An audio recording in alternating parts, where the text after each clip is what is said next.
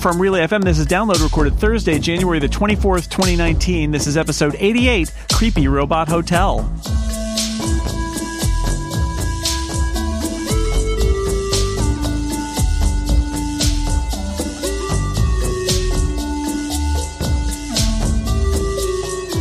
Welcome to Download, where we are always covering the most interesting technology stories of the week as determined by a Star Chamber of Technology. It's me, Jason Snell, and Stephen Hackett. Hello. Hey, Jason. We have determined the top stories of the week, and we're gonna mix it up again. We've got a couple great guests coming later on. We have Natalie Jarvie of The Hollywood Reporter, who knows more than almost anybody around about what is going on in the intersection of digital media and the entertainment industry. So we're going to talk about streaming services, and Netflix and Hulu and stuff like that. And we also have Marco Arment, who people may have heard of from the Accidental Tech podcast. And we're going to talk to him about some Tesla news. But there's other news that we should talk about. And Stephen, it looks to me like you think there's been a lot of news about robots that we should talk about. There's been a lot of robot news. And no, check your calendar. It's not CES week. Robots or not. No, it is. It is robots. Okay, all right. It's a different show. So Amazon had this press release and this news thing on the 23rd where they unveiled a little delivery robot named Scout. Scout has 6 wheels. He's painted bright blue, and he will deliver your Amazon Prime packages to your house as long as you live in one particular county in Washington, and as long as it's daylight Monday through Friday, and as long as there's a human chaperone who's available to walk with Scout to make sure Scout doesn't run over anybody. But still, the future, Jason. It's the future. I'm scared. I'm scared about these robots. So I'm going to talk a little bit about this, like the delivery thing in general. I think it's a bigger story. I mean, yes, like this robot is sort of funny, and it's clearly a very small test market. Amazon does this. They did it with drones somewhere in England. Now they're doing this in Washington State. But Amazon has been shifting what it's doing delivery-wise. Like I know, like just in my city of Memphis, even they are having lots of packages delivered in Amazon vans now with people with Amazon shirts on, not UPS, not FedEx, not the post office. Yeah. And so they are branching out on their own more and more. But this sort of automation is going to put people out of a job. We talk about automation and jobs, and I think a lot of people think of it in context of just factories, right? Like assembling cars or computers or whatever it may be. But a lot of jobs like this, like service industry type jobs, delivery people, there's lots of parts of the economy that are going to be touched by this. I don't know if this particular, quite frankly, adorable blue robot is the future or is what, everything is going to come to my house in. But this is always something I think to look at through that lens of like, this is neat, and like they've done a lot of machine learning, lots of engineering, but there is a human cost to it at some point if it goes broad. Yeah, I mean, the challenge is that the world isn't engineered for robots; it's engineered for people. So I think about like front doors and gates and things like that this robot can't navigate. You're right about the jobs. This does create a robot maintenance job and a robot loader kind of job. I also had that moment where I envision, now what's going to happen is your Amazon truck is going to drive into a neighborhood and like lower a ramp, and like a whole team of robots are just going to roll on out, and then the I don't know what the truck driver takes a break, or he's monitoring in case something gets hung up, and then he just waits half an hour, and then all the robots return, and then he goes back to base or something. Like that could totally be a thing where the robots do all the detailed delivery, and then somebody just has to truck the robots to wherever they're going. I could see that, but again, like big steps and gates and things like that are going to be a challenge unless there's like a catapult or something inside the robot that will just like shoot like a t-shirt cannon that like shoots the product, and although you could totally do that in like machine learning, and like it lands perfectly on the doorstep. But anyway, there's a lot going on here, but I think it is fascinating that Amazon, there are obviously people at Amazon who their entire task is like, how many different ways can we potentially transform and or disrupt the logistics chain, right? And if Lisa Schmeiser Spencer were here, she would talk, I think, probably at length about the logistics aspect of this, because it is such a huge thing. And I think Amazon's putting a whole logistics center in Tennessee, where you are. I imagine that this is going to be part of that. Is it's not just like, how do we get more boxes in more places, but what technology can we use to totally change how this stuff gets delivered? Yeah, there's sort of a sibling story to this too we should talk about. Did you see this about George Mason University? Yeah, these robots are cute because they look like remote control cars. They do. They look shockingly similar to the Amazon tech. Yeah. Which is like, I guess there's only so many ways you can put a basket on wheels. But so this is at Virginia's George Mason University. Virginia, by the way, has legalized delivery robots, which is a phrase that I've never said before. But it is for people on campus. They can have access to food or beverages in like 15 minutes. You pay through a mobile app, and there's 25 of these things milling around campus, and they'll deliver things like pizza, coffee, whatever else college kids eat. So you roll up to your building and go outside, and there's a pizza and a Starbucks waiting for you. So it's interesting because a campus is going to be more of a closed environment than just like a whole neighborhood, right? I would imagine that these robots are not going to come in contact with, for instance, with sidewalks with like automotive traffic, right? Like most campuses don't have roads going through them, or if they do, it's very slow. Right. Lots more foot traffic to deal with. Sort of a different set of problems, but I think it's interesting that this is sort of within a confined space, and they know it all very well. And because it's all, property that I assume is owned by this university, they can even like alter it. So if there's a section of sidewalk where the robots always get stuck, well, they can just go fix it, right? As opposed to in a neighborhood, it's someone's driveway that's all busted up. So it's a very similar idea, but I sort of found that within a week we had stories of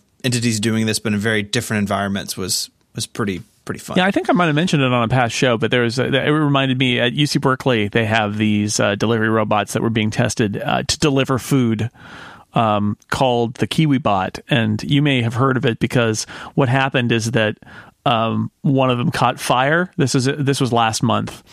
And there was like, in the end, there was like a vigil for the students, like put flowers at the side where the robot died, which is kind of adorable.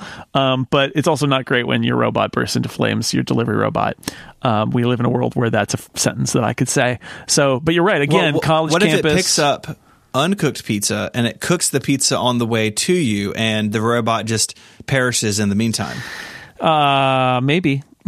It seems like an expensive business. But college, disposable robots. Isn't Elon Musk trying to make sure that everything we do is reusable? Spaceships, robots, all of that. Yeah, the college campus thing. It's the same reason that you see things tested in subdivisions that are very specific. It's the same reason that Uber is testing. Whoever it is, it's Waymo is doing the taxi service that's in like 2 suburbs of Phoenix in Arizona. Right. It's like they have a constrained space, and Waymo, of course, started with Mountain View, like just mapping. They mapped every inch of Google's campus and beyond, and like that's how it starts, because the world is super complicated, and that's bad for robots. So what you do is you start really small, and that shows you the danger of going too far, and saying, well, this will be everywhere now, because that's not the case, because the world is much more complicated than the test case. But still, there are practical applications for robots, and it is the 21st century. It's almost the 2020s, right? So yeah, sure, bring them on, I guess. Sure. But what you shouldn't do is stay at the robot hotel in Japan. This story is very upsetting. This is a Wall Street Journal story about how there are robots everywhere in this hotel. It is called the Strange Hotel. It's the world's first robot hotel, but it is now laying off its low-performing robots. It has culled over half of the 243 robots, mostly because it was a lot of work. And the quote is, "It's easier now that we're not being frequently called by guests to help with problems with the robots." Mm-hmm. Yeah. Weird. They basically are like, any place we could put a robot, let's put a robot.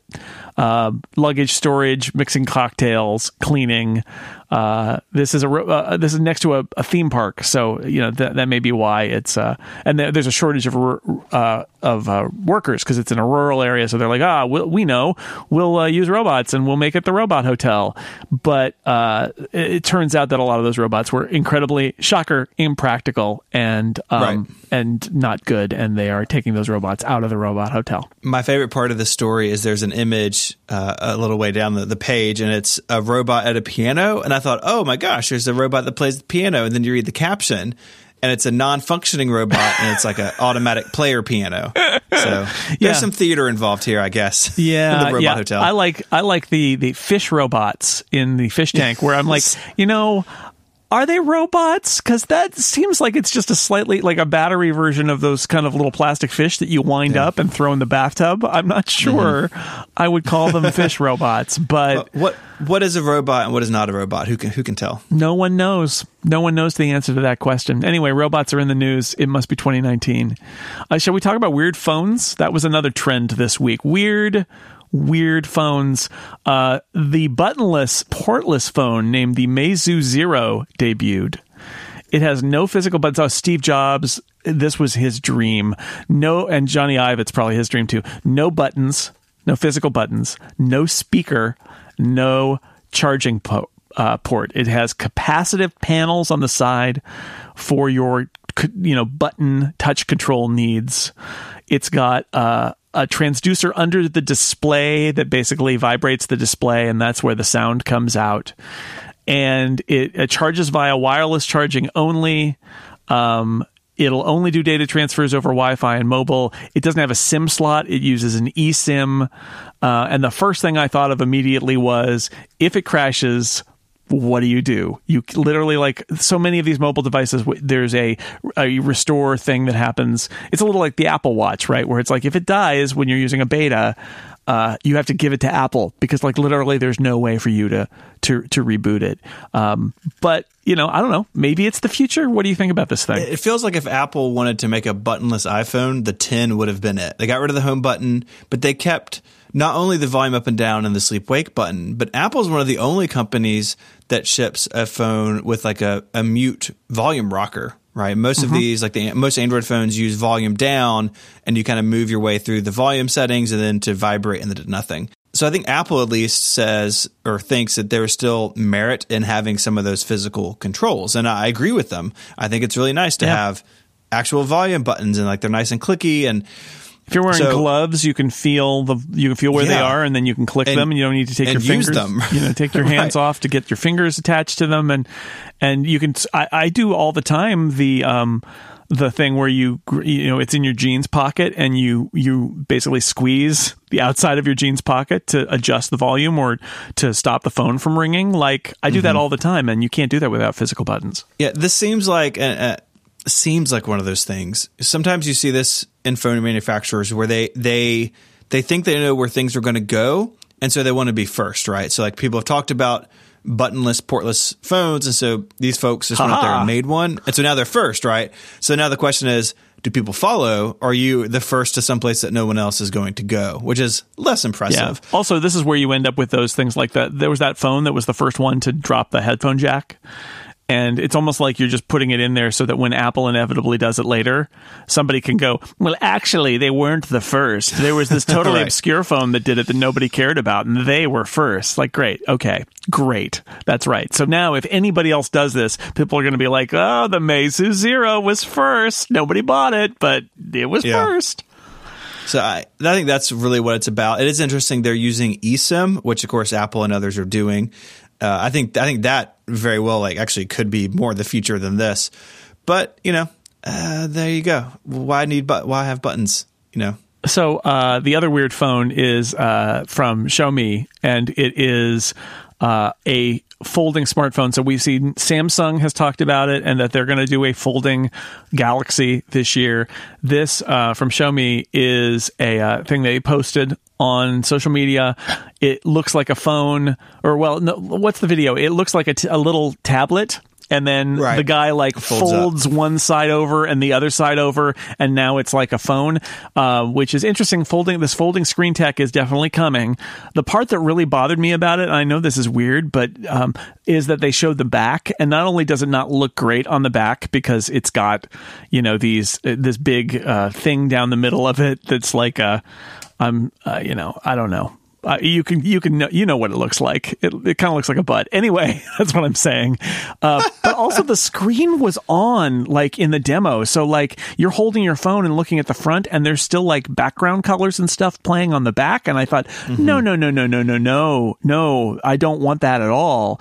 Also that it folds down in thirds. So you have to do the two gestures to get it to be small instead of just like folding it in half. I don't know. I feel like we're definitely. Wired did a piece about this week too. Lauren Good at Wired about how we seem to be exiting an era of stability and entering an era of spectacularly weird smartphones. Trying to do something new. You know, we're 10, 11, 12 years into this now. You know, if you count the iPhone sort of being day one. And so maybe it is time for people to experiment with the form factor. You know, I've got problems with this particular thing. I think you touched on mine really well. But I can't help but think that, you know, the next 10 years, maybe there is some sort of new form factor that we haven't considered or hasn't been possible yet. So I'm excited. Like the nerd in me is excited to see what these companies want to do. And, you know, at the same time, I think it'll be more easily to take seriously after we see what Samsung has done. You know, these other companies, they are big in China and other places, but Samsung will bring a level of fit and finish to this that we haven't seen yet. And so I think that may be sort of the starting point for me to take them more seriously. Well, we'll see where it goes next. I think the big question is, what will people actually like to use, right? Because most of this stuff is going to be bad. That's like, and I don't mean that I'm specifically calling out any new technology here. I'm just saying that what history has shown us is that this is the flinging spaghetti against the wall phase. And a lot of it's just not going to stick, where people are going to be like, yeah, you could do this, but why? And the first generation of buyers of this stuff will be like, oh, this is cool. And then they'll try it out and they'll be like, meh, I didn't use that feature, or it was really hard to use, or whatever. And then there's that next wave where somebody will get it right. And then everybody will be like, aha, that's how we use this. Or nobody will get it right and they'll walk away from it. Yeah, I think that's exactly right. All right. The other story I wanted to bring up for this episode is about Apple Pay. For those listening in the U.S., like there are places in the world where Apple Pay is not available. There are places in the world where Apple Pay is widely available as part of a contactless culture. Being in the UK, you can like pay for everything with Apple Pay. It's amazing. And then when I was in the Netherlands, you couldn't pay for anything because it was not turned on in the Netherlands, which was really frustrating. Just no Apple Pay there when I was there. But here in the US, it's a mixed bag, because although we did have a big transition to chip readers, because we have chips in our cards at last, contactless has not followed as quickly. Plus, there have been a lot of disputes where different providers, different retail operations wanted to set up their own sort of loyalty / e-payment system. And so they didn't want to support Apple Pay, which also means like Google Pay and Samsung Pay and all of the other smartphone payment systems. It seems like ever so slowly, this is all starting to cave. Apple Pay is now available at a bunch of places that will probably make our friend Casey Liss very excited. He loves Target and Taco Bell. Taco Bell. So. Yeah, that's right. Jack in the Box is also available if you want to visit the Clown. And things I've never heard of, like Hy-Vee and Speedway, are also there. It's not everywhere. There are still holdouts. But it seems like very slowly everybody is just saying the inevitable, which is this standard is what everybody is using, whether it's Apple Pay or, again, the Google and Samsung versions. It just seems like this is where it's going. I've also seen, watching sports the last few weeks, because that's the only place that I see ads is in sporting events. So watching the NFL playoffs, that there are these ads. There's an ad featuring Drew Brees, the quarterback for the New Orleans Saints, where he buys something by tapping with his credit card. And people in other parts of the world will laugh at this, but like they tried once to do contactless in cards in America. And I got a contactless card, and I actually bought something at a baseball game once with it. But like 6 months later, they sent me a new card that didn't have contactless, and they're like, no, don't use that card anymore. Use this. So obviously, it was like a failed attempt. Seems like they're trying to make that happen again. And again, it's sort of like maybe this is the success to a point of Apple Pay is kind of finally pushing the rest of the U.S. payment system to just admit that contactless payments are here, and you just need to get on board with the way that this is working. It seems like maybe they're actually going to make it happen this time. Right. And Target was one of those companies, like they were part of the Merchant Customer Exchange. Remember Currency? That whole debacle. And basically everyone else left it, including Best Buy and 7-Eleven, and they support Apple Pay now. So Target took a while to get there. But Target, too, has had some really bad security breaches over the last several years. Like actually, both my wife and I had our debit card stolen like months apart after running them at Target because they had a couple of different leaks, and we got tied up in both of them. There's a Target like 2 minutes from my house. Don't judge me. But the security is really the driver for me, is that they're never going to have my actual debit card number again. Like I sent my wife this story. I was like, hey, as soon as our Target supports this, start using Apple Pay, because she's used to doing it at Whole Foods and Walgreens and a few other places. But Target is a big holdout, and it's notable that they were part of that previous group. So I'm hoping that, like you said, Target is sort of a canary in the coal mine or whatever for these other companies to say, okay, look, this is clearly where it's going. And I just hope we see it more and more places, because, the U.S., we're behind in a lot of this stuff, and it'd be nice to be as secure as the rest of the world. Well, also, nothing like going to the UK to teach you that this is what it feels like to have a frictionless experience where you can assume that everybody does contactless payments. Because I always, I talk to my wife about this, where I say to her, you can pay with Apple Pay, and you don't need your phone. Your watch will do it, even if your phone's not around, even if you're not on the internet. It's all true. It'll work. And her point is always like, well, I need to take my credit card with me because lots of places don't support Apple Pay. And it's true. Like, even I have to have a map of like, well, where might I go and what might I buy? And do any of those places take Apple Pay or not? And then, you've lost the ability to not carry your wallet around with you at that point, because you can't count on it. Whereas in the UK, I felt like I could really just go and not worry about it. And that if there was some weird place that didn't take contactless, I could go to the next store down, which would, because it's almost impossible to take. You basically can't take credit cards at that point. You're just taking cash, and then you're a person with a wagon out on the street or something. So yeah, I want it to be like that in the United States. And I know that's hard because of the size of the U.S., because the complexity of, for people who shame the U.S. for being behind on some of this stuff, culturally it is our fault. But at the same time, it is a very large country, and turning over the payment system at every place, everywhere, is also very expensive and takes time. The frustration is that with the chip thing, which became mandatory, everybody did have to buy new terminals. And that should have been the moment where NFC, basically payments, lit up for everybody. And it's very frustrating that didn't happen, and that instead we're getting this slow grind as everybody kind of like finally gives up on the dream of creating their own little walled garden and instead just kind of uses the standard. Mm-hmm. I'm all for it. Yeah, it's good. It's good news. So anyway, everybody who's not in the United States, you can point and laugh at us. It's fine. It's fine. It's fine. All right, let me take a break before we get to our guests, and let me tell you about our sponsor this week. This episode of Download is brought to you by PDF Pen, the ultimate tool for editing PDFs from our friends at Smile. You can say goodbye to filing, go completely paperless with scanning and OCR, markup and highlight PDFs, search and redact sensitive information for real, not fake redaction that people figure out later on the internet. Real redaction. You can correct text in PDFs even without the originals. You can insert, remove, and reorder pages, move and adjust images, record and play back audio annotations, watermark your PDFs. it's amazing what PDFpen will let you do with PDFs. You can create forms, even automatically, fillable PDF forms, edit tables of contents, convert websites into PDFs. Pretty much anything you could possibly do with a PDF, PDFpen Pro will let you do. And if you're a user of dark mode on the Mac, PDFpen and PDFpen Pro versus 10.2 includes support for dark mode on Mojave, plus smoother scrolling, faster thumbnail drawing, and increased maximum zoom. Basically, if you touch PDFs, you need PDFpen. You can learn more about PDFpen and PDFpen Pro at smilesoftware.com/podcast. Stephen, you have to do all the business of Relay FM.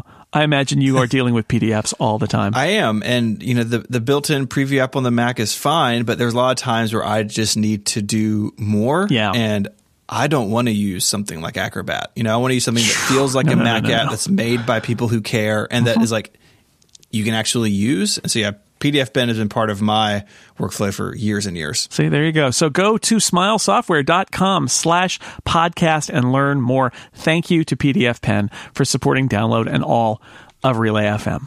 Okay, now we are joined by one of our guests this week. It is Natalie Jarvie from The Hollywood Reporter. She specializes in tech and digital media. Natalie, welcome back to Download. Hi, thanks for having me again. We have so much to talk about because there's so much going on, and I keep reading your stories about what's going on in digital media at The Hollywood Reporter. People should really check all of the stuff that you do out. But we got to start with Netflix. Big week for Netflix. They had some news about their subscriber base growing to 139 million worldwide that they announced last week. And then they also gave a lot of tidbits about who's watching Bird Box and how many people are watching different TV shows and stuff like that. But I mean, it's hard not to start with the fact that Roma got 10 Oscar nominations and that Netflix joined the Motion Picture Academy this week. So this seems like a milestone week for Netflix, if it wasn't a huge thing already, becoming kind of like that much more of a major player and a legitimate force in Hollywood. Is that accurate, or is this all just kind of symbolic? No, absolutely. It's really fascinating. Netflix has, for the last few years, really been fighting to be recognized by Hollywood, especially when it comes to the film industry. And there's been a lot of tension there because they're choosing to do things differently. And the industry doesn't always like that. They're not releasing their films widely in theaters the way that, maybe like an Amazon is doing. And that, is frustrating some in the industry. So everyone was watching really closely at what was going to happen with the Oscars. Now, I think everyone also assumed that Roma was going to get a lot of nominations. Sure. Because it's a great film by a great director who is well respected in the industry. But there were a lot of questions about how it would be recognized. And certainly it shows that, if Netflix is willing to support, auteurs and filmmakers, Hollywood will reward them.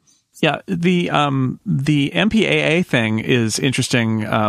Joining the MPAA is, and the story I read, which might have been written by you, I'm not sure, also said, Amazon will probably join at some point too. It does seem a little bit symbolic. It's a little bit like a milestone, but I thought it was interesting that when the MPAA was asked about Netflix's conflict with the movie industry over, do you screen these things in theaters before you put them on Netflix, and its conflict with the Cannes Film Festival and a bunch of other stuff like that, the MPAA's response was, that's for the theater owners. We're not worried about it, which I thought was a really interesting way of just kind of deflecting the whole thing, because there is still a tension there between the traditional distribution mechanism.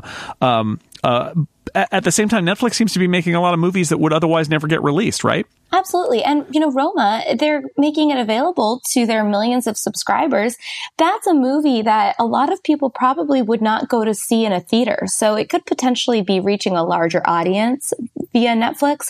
Now, we don't know for sure, but, that's one of the arguments. The interesting thing to note, too, about Netflix joining the MPAA is that, they're losing a member when Disney acquires Fox. Right. They get pretty hefty membership fees from these members. So they may have been incentivized to start opening up their ranks to like a Netflix. We've largely reported that this could be really valuable in terms of, fighting piracy and, some of these other things that the MPAA really kind of focuses on.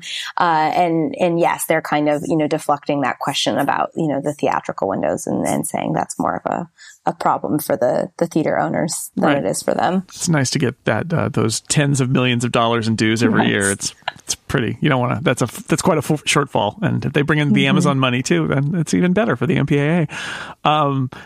Okay, so another thing that happened last week or early this week, I guess it was last week, was the NBC Universal announcement that they are, yes, like everybody else, going to start their own streaming service.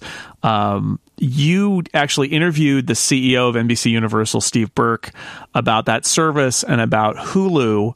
And this is all kind of like tied up together, because if we think about Warner Media licensing Friends non-exclusively to Netflix, we heard about how The Office is often the most watched thing on Netflix, and that's an NBC Universal property. There's this question about like Netflix in the long run having to pay a lot of money or losing licenses to stuff that aren't their originals, and companies like Warner Media and now NBC Universal potentially building their own streaming services on the backs of the content, the library content that currently goes to Netflix. How do you think this is going to play out? Are we going to see all of the studios take their balls and go home from Netflix? Or is it going to be like the Friends deal, a kind of new relationship where they're competing and also being partners? So it's really interesting. I asked Steve Burke this very question when I talked to him. I said, are you going to go more the Disney route and say up front, hey, we're taking all our content off of Netflix? Or are you going to go more the Warner Media route? And he said that they're going to have to evaluate on a case-by-case basis. As shows deals expire, they'll kind of look at them and make a decision. He also was very quick to note that The Office, their deal with Netflix expires in 2021. He did know that off the top of his head. So he's clearly been thinking about this. The Office, NBC executives like to say that The Office is often the number one most watched show on Netflix in a given month. I mean, everyone talks about Friends, but The Office has a huge loyal audience too. And, you have to imagine that Netflix would pay a pretty penny to keep The Office on its service. So the NBC might decide that it makes more sense to get that paycheck. I mean, think about it. I don't know that someone is going to subscribe to a new service to get old episodes of The Office that they've probably watched before. But it's a great additional thing to have when you're in between shows. You want, to just sit down on a Friday night and turn something on and laugh and not worry about what you're watching. And so for NBC, they've got to focus on what kind of library do they want to build up on their own service that's going to get people to subscribe and get people to come in and stick around. And they might decide that, it's okay for them to keep The Office on Netflix for a few years as they're working to build up, this other service on their own. But at some point, you gotta assume that The Office will come to that NBC service. Yeah, it is telling that Netflix announced last week that they're working with Steve Carell and Greg Daniels, the co-creator of The Office, the U.S. version of The Office, to do a new show called Space Force, and they did a trailer and all of that. That hard not to read that as being very knowledgeable about their audience loving The Office and wanting to get a next project from the people behind The Office. Oh, absolutely. You have to remember too, Netflix is buying up shows and producing shows at this crazy rate because they know that this is coming. Right. They know that eventually all of these companies are going to start pulling back their programming, and they need to be ready for that day. So, they're smart. They know what's happening. They see the writing on the wall, and they are starting to kind of put the plan in place for what happens when those shows are gone. So sort of the flip side of that, I think, for consumers, just sitting here listening to you talk about it, right now, some of these major shows, they're on Hulu for a while and they get picked up by somebody else. And you kind of have to keep up with where content, the back catalog content is, right? But it seems like we're going to a world where at least the big names, things like The Office or Friends or, Parks and Rec, these sort of big shows, like they're just going to be on the service from the network they were on initially.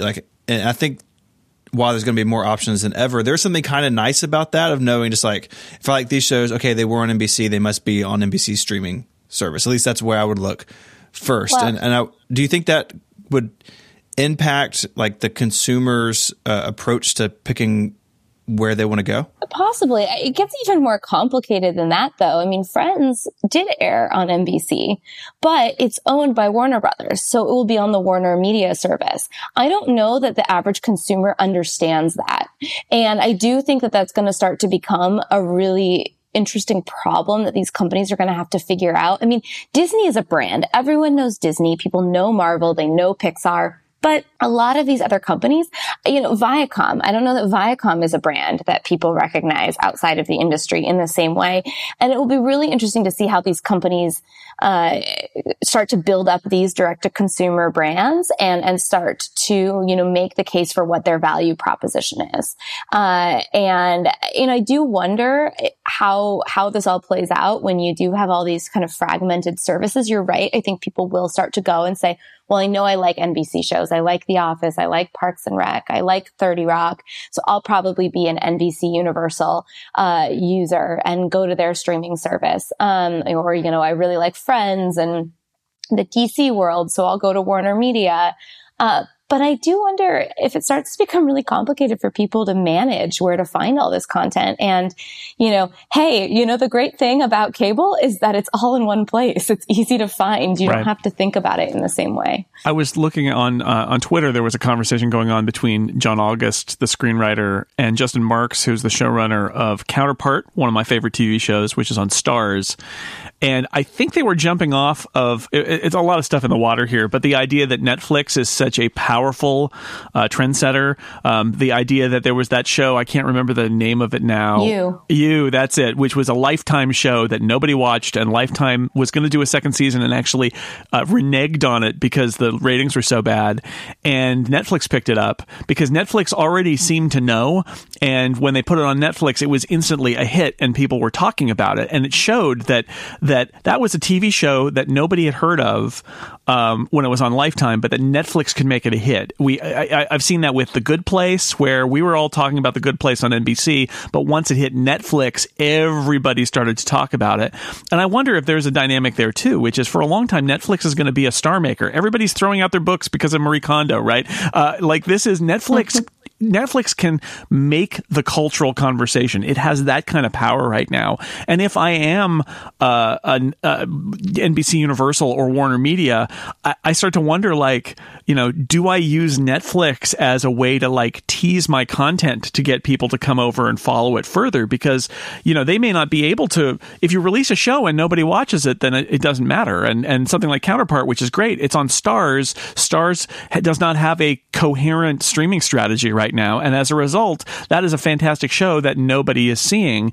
If it went on Netflix tomorrow, I think there'd be a huge amount of buzz about it. So, I think that's part of the dilemma here, is that Netflix is so powerful culturally, and you got to factor that in if you're a studio executive. Yeah, that's really interesting. I think one of the challenges of Netflix is that they don't often showcase the brand name of the company that produced the show, or maybe the network that first aired the show.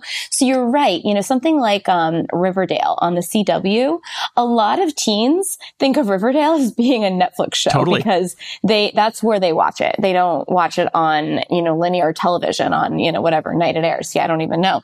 But that can also hurt the CW because then, these especially younger viewers, they don't have any brand affinity for that network. Instead, they have the brand affinity for Netflix. So I do think it's a tricky thing where, it might be helpful to go boost the awareness for your show by licensing it to Netflix. But then do you give up that so crucial kind of, brand identity and an awareness from consumers? And is it hard to ever get that back when, a couple years down the line, you suddenly say, nope, you got to go watch Friends on my Warner Media service. So I don't know. I think that's going to be, a hard question for these studios to parse as they start to figure out, how to make the most of their content. Now, talking about your interview with Steve Burke, of NBC Universal. One of the things that I thought was most fascinating about it was when you asked him about Hulu, which NBC Universal owns 30% of.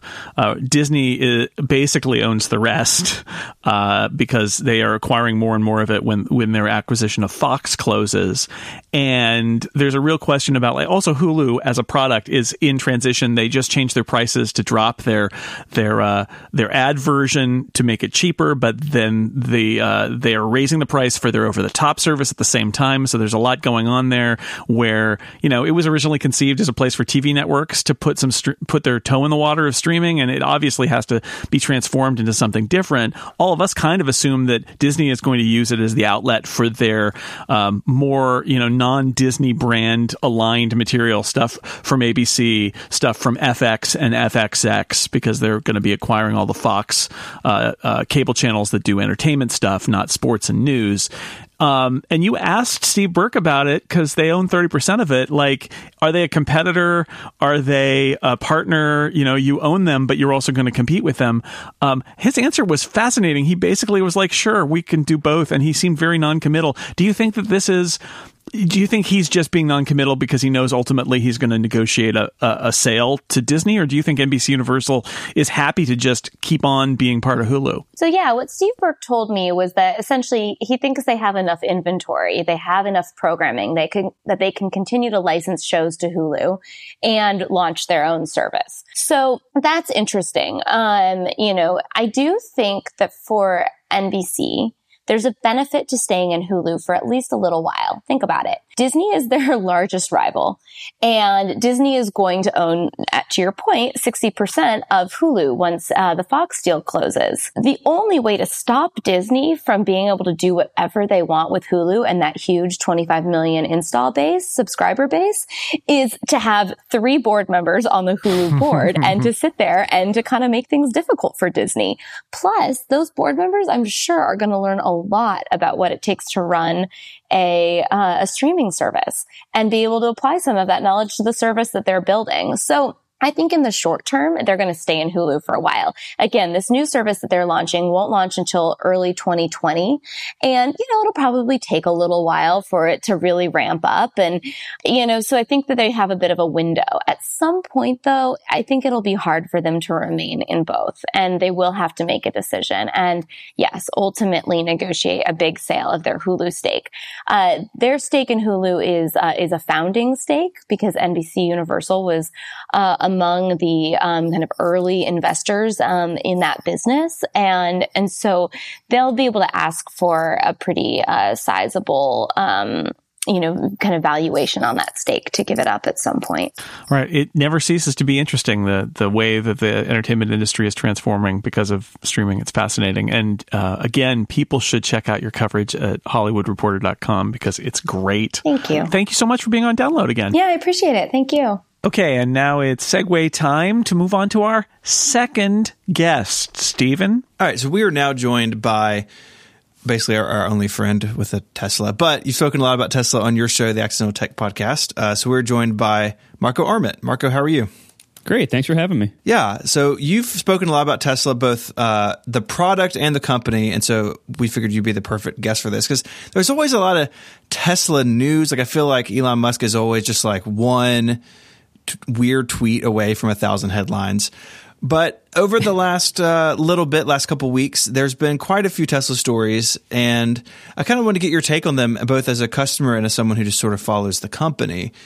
So we saw that, and this has been coming, changing pricing at supercharger stations, which it used to be free, right, when you bought a car, and now they're charging, I think. Is that the story there, Marco? Yeah, like all Teslas used to come with, I don't know if all of them, but most of them came with, or it was at least an option to have unlimited supercharging at their superchargers. And so, and I think some of the budget models, they might have made it optional, but on the higher end ones, it was always standard for years and years and years. And basically what happened was, Tesla has footed the bill for the electricity for those. And as usual, most people used it just fine. You'd use it like on long car trips. You'd get off the highway, rest stop that had the supercharger, charge up your car when you go inside for a sandwich and come out and continue on your trip. And it was totally great and fine. But, as what frequently happens when there's a free resource for everybody, people started abusing it. And there were groups of people who would do all of their charging at superchargers, and there's actually some cases where this might make sense. Like if you live somewhere where you can't run a power cord to your car, like if you park on the street, then you would once a week go to a supercharger for a half hour, fill up, and be on your way. And that was a little bit of a problem because it was they don't really mean this to be all of your charging. And then it started getting even worse when taxi services started getting Tesla Model S's and doing all of their charging at the superchargers for free, because when you have a job like that where you're doing lots and lots and lots of mileage, fuel costs are a significant part of your business costs. And so there started becoming commercial level abuse of the superchargers. And so they started having to set limits and make people start paying. Now in practice, the actual pricing and limits that they've set are things that if you use it the way that I do, and I think that most owners do, which is as an occasional thing, if you're on a long road trip, you would never hit these limits, and so you would never have to pay anything. But if you use it heavily, then you have to pay some small fee. And they've said on a number of occasions that they set the fees basically at cost for the electricity, so they're not trying to look at this as a profit center. I don't know if that's actually trustworthy long term. I think long term they could see this as a profit center. Everyone sees things as profit centers when they're desperate enough. So we'll see what happens long term. But it's not a big deal. As an owner, you're unlikely to ever hit these fees. And if you do hit them, it's still way cheaper than gas would have been for the same distance. And it sounds like what they're doing here is they've made some modifications to how they're charging, and they used to have sort of a pricing for electricity by region or by state, and it sounds like now they have decided to be more granular about that, which leads to there's an Electrek article about this. It leads to how New York State used to have a rate of 24 cents per kilowatt hour, and now if you're in New York City it's 32 cents, which on one level it's the real estate of wherever that supercharger is going to be more expensive in New York City. So it may just be that they've decided to add a little more granularity to it. And I agree with you, as somebody with a small cheap electric car, when I go to a fast charger and pay some money, not only do I feel okay about it because it really isn't that much different from paying for gas, but I don't do it that often, and I do it when I really need it, and it's a nice service to have. But it does give me this feeling every time they do one of these things where it's actually, in this case, this story kind of rational, that they've got more demand, there's been abuse, there are actual costs here, and that as the company grows and changes, they want to adapt. I get all of that. I do also just get this vibe Tesla's cranking up the cash sources everywhere it can a little bit. Are you feeling that too? Oh, absolutely. I mean, first of all, they're kind of cutting off areas that they could have lost money, as slow leaks. So this is the big one, actually. They ended the customer referral program. That's another one, right? Where that was right. They really wanted people to refer other people for Teslas, and then they would give them a kickback. And now they're just no, we're not going to do that either. To be fair, they weren't very good at paying those out. I think they still owe me the children's the little electric ride-on bike thing, whatever that was, the Power Wheels of Tesla. It was they made a literally a Power Wheels Tesla Model S, and I technically earned that with my referral money, and they just never they never sent it. I filled out the thing saying he sent it to this address, this is the color I want and everything. Never heard a word. And I've heard similar things. That's like being a kid and filling out the back of a cereal box about something, and they'd say it's going to be 10 to 12 weeks for delivery. Exactly. And I don't think I'm ever going to see that. Maybe by the time my kid is a teenager, maybe we won't fit in anymore. But yeah, so they didn't run the referral program particularly well, but yeah, they're ending that too. I think this is a sign of Tesla. There's always these reports about them being in financial trouble and about to go bankrupt, and most of those are BS. And they've shown over time they're fine. They're able to keep going. I wouldn't say they're invincible to potential problems, but they are clearly much more stable, and their finances are in much better shape than what a lot of people give them credit for, and what a lot of analysts give them credit for.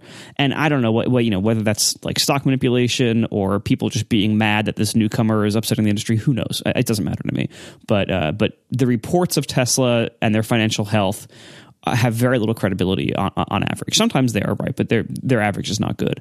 But that being said, though, like, it is very clear that Tesla is hiking up prices on the models S and X 10, the model S and X. No, I can't say it. Like, I can't say X.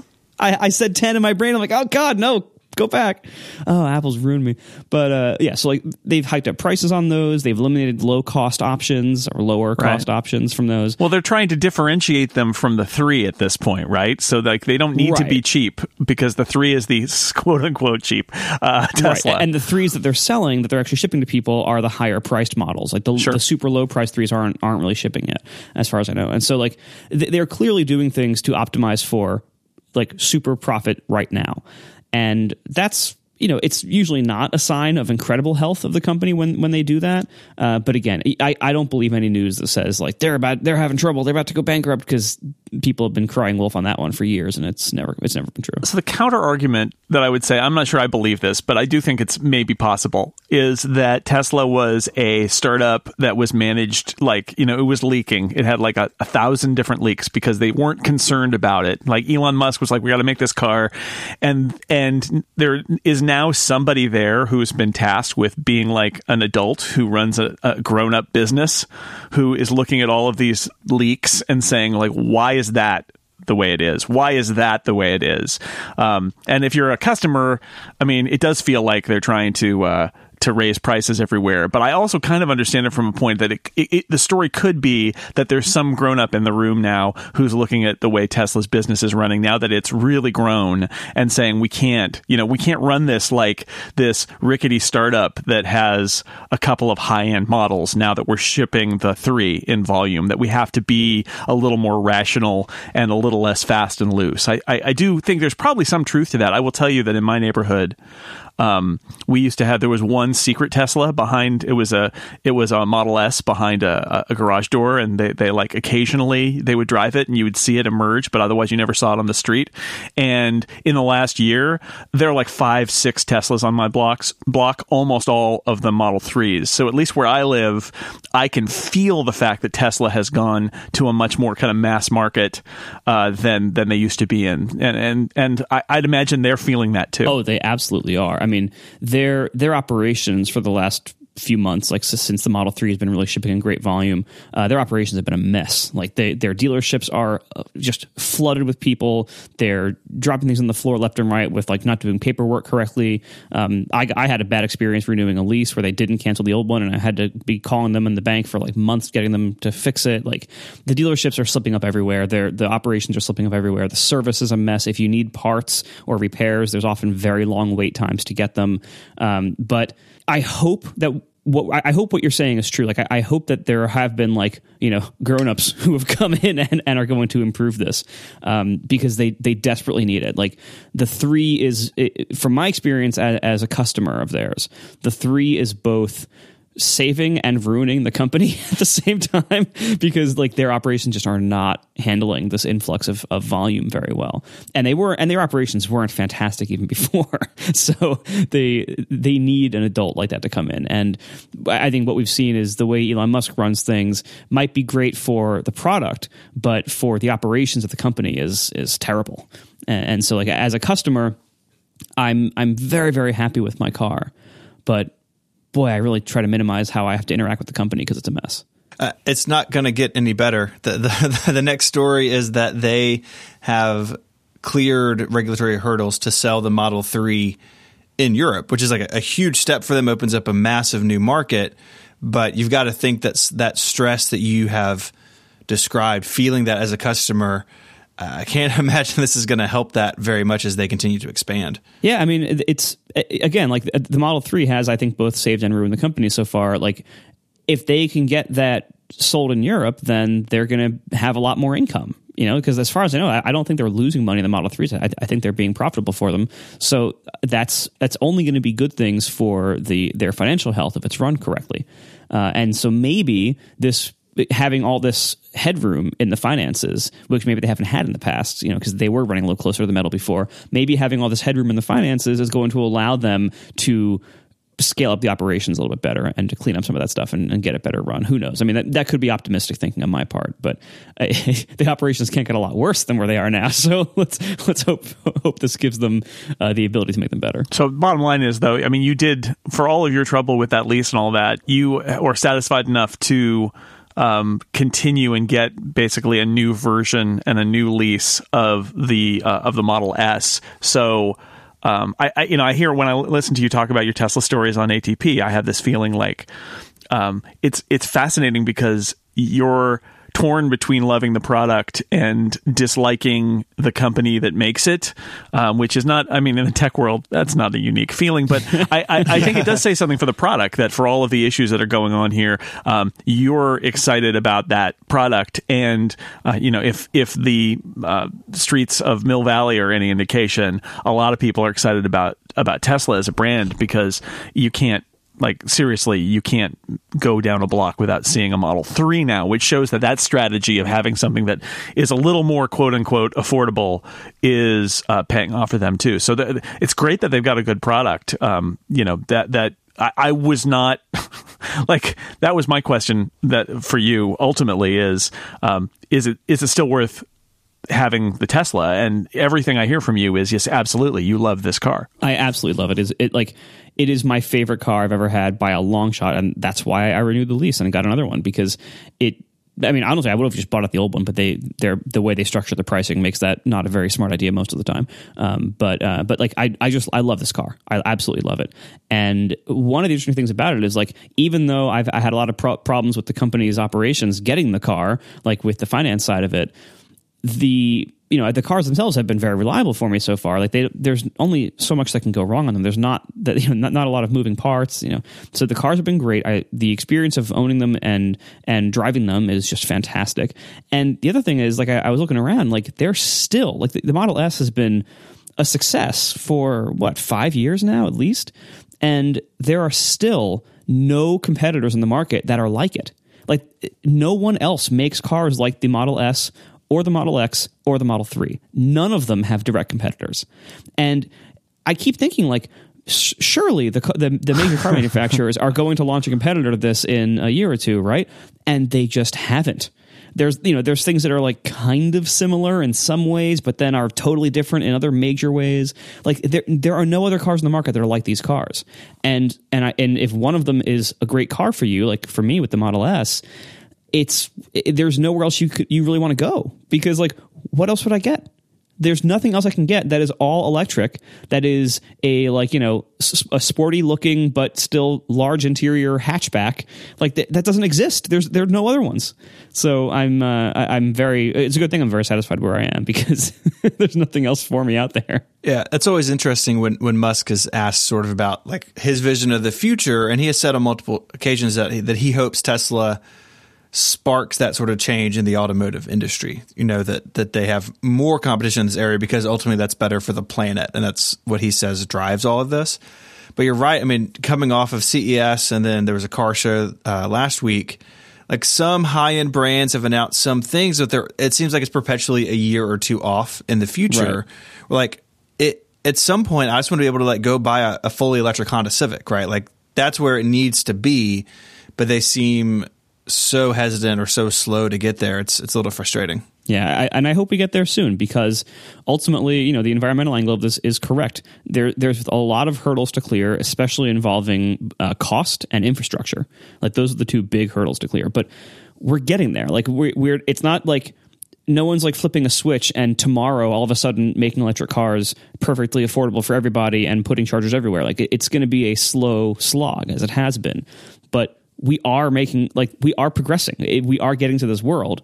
And for a lot of people, this world is not the future. It's the present. And that number, the number of people who that's true for is increasing and is increasing rapidly. So I really, really hope the other automakers get on board and start putting out a lot more electric models because once you go electric, everything else feels like a dinosaur from the past. Yep. In some ways, quite literally. Like it is so different. It is so disruptive to everything else. Like once you try this, every other car feels like ancient garbage by comparison. Yeah, no, it's true. Even my old used Nissan Leaf, it's like once you start driving an electric car, you're like, oh no, why am I going to the gas station for this other car? It's not. It's right. It's totally different. I will say there was a stat I saw, I think last week, that internal combustion engine has reached its peak in China and is on the way down. And China is actually converting to electric way faster than the rest of the world, apparently. That electric car sales are up in China, and the internal combustion engine sales are down. And they had I think, because there are some economic issues in China, as we know from other stories in the tech industry. But it sounds like when they had a shortfall in car sales last year over the year before, it was all in internal combustion engine sales, and the electric, I believe, numbers were still up. And it's one of those instances where you look and you say, well, okay, China has turned the corner. And it seems like the US and Europe are behind there, but China alone will probably put a lot of pressure on car makers to really kind of refocus on electric. And I hope that happens, because I have to be honest, I mention our Nissan Leaf to people, and the most common response I get is, wait a second, it's not a hybrid? Because I think everybody's figured out what a hybrid is, and they don't understand what a plug-in electric is. And so there's a whole new education about electric that goes on, because I think a lot of people think electric cars are hybrids, and they don't understand when I say it literally doesn't have a gas tank. They just don't get it. So there's a lot more education to do too. Just makes my pickup truck feel really old-fashioned all of a sudden. All right, well, Marco, thank you so much for talking about Tesla headlines with us. You do Unaccidental Tech podcast, which people can find at atp.fm. You can listen to Marco talk about Tesla on a regular basis as events warrant. But I thought, given we were looking at the headlines this week, and we said there's a bunch of Tesla stories, let's talk to Marco. So thank you so much for being on Download. Thanks. It's been a pleasure. All right, before we go, we like to end on a happy note with a Fuzzy Puppy update. And here's my, it starts a little dark, but it's got a good ending. So hang on. Okay. Hang on. Rudolph is the miracle puppy. Why is he the miracle puppy? So he is a 7 or 8 month lab pit bull mix, and he was at a shelter in Oklahoma that is not a no-kill shelter, and they were overcrowded. So what happens when people don't adopt dogs and cats, which you should do, is in some places they will actually euthanize the animals in order to make space, because there are too many animals in the shelter. It's not great. No-kill shelters are becoming much more prominent, but they're still out there. Anyway, Rudolph was selected to be euthanized. He was injected with the euthanasia drugs by a veterinarian, and when the vet returned, he found that the puppy was still alive, refused to die. The vet said he'd never seen anything like it before in his entire life. And so they took care of him and said that he was going to go to a no-kill shelter because he had refused to die. And then there were many, many people who wanted to adopt Rudolph, and somebody did. And now he has a forever home, which is adorable. And he is a super adorable puppy. And the other thing I want to take away from this is, if you have a local shelter that is euthanizing animals, I'm not going to tell you how to live your life, but maybe you want a dog. Maybe you do. Maybe you want a cat. I don't know. Or 2. Or 6. Sure. My go crazy. My sister-in-law has 3, and she feels like it's not enough, so it can happen. It could happen. Anyway, that's the Fuzzy Puppy update. Good job, Rudolph, the miracle puppy. He refused to leave and now has a home. Amazing. It would be great if that just happened in general, that those pets were like, nope, I'm not going to take your drugs. I'm going to just stay here and be adopted. Anyway, it was a very heartwarming story from Oklahoma. And that brings us to the end of this episode of Download. Thanks again to Marco and Natalie for joining us, and to Stephen, as always, for being here and talking about headlines with me. Thank you, Stephen. It's a highlight of every week, Jason. Aw, that's so sweet. It's one of the top tech stories of the week is that we do a podcast. And we'll do it again next week. So until then, we will keep watching the headlines so you don't have to. Goodbye, everybody.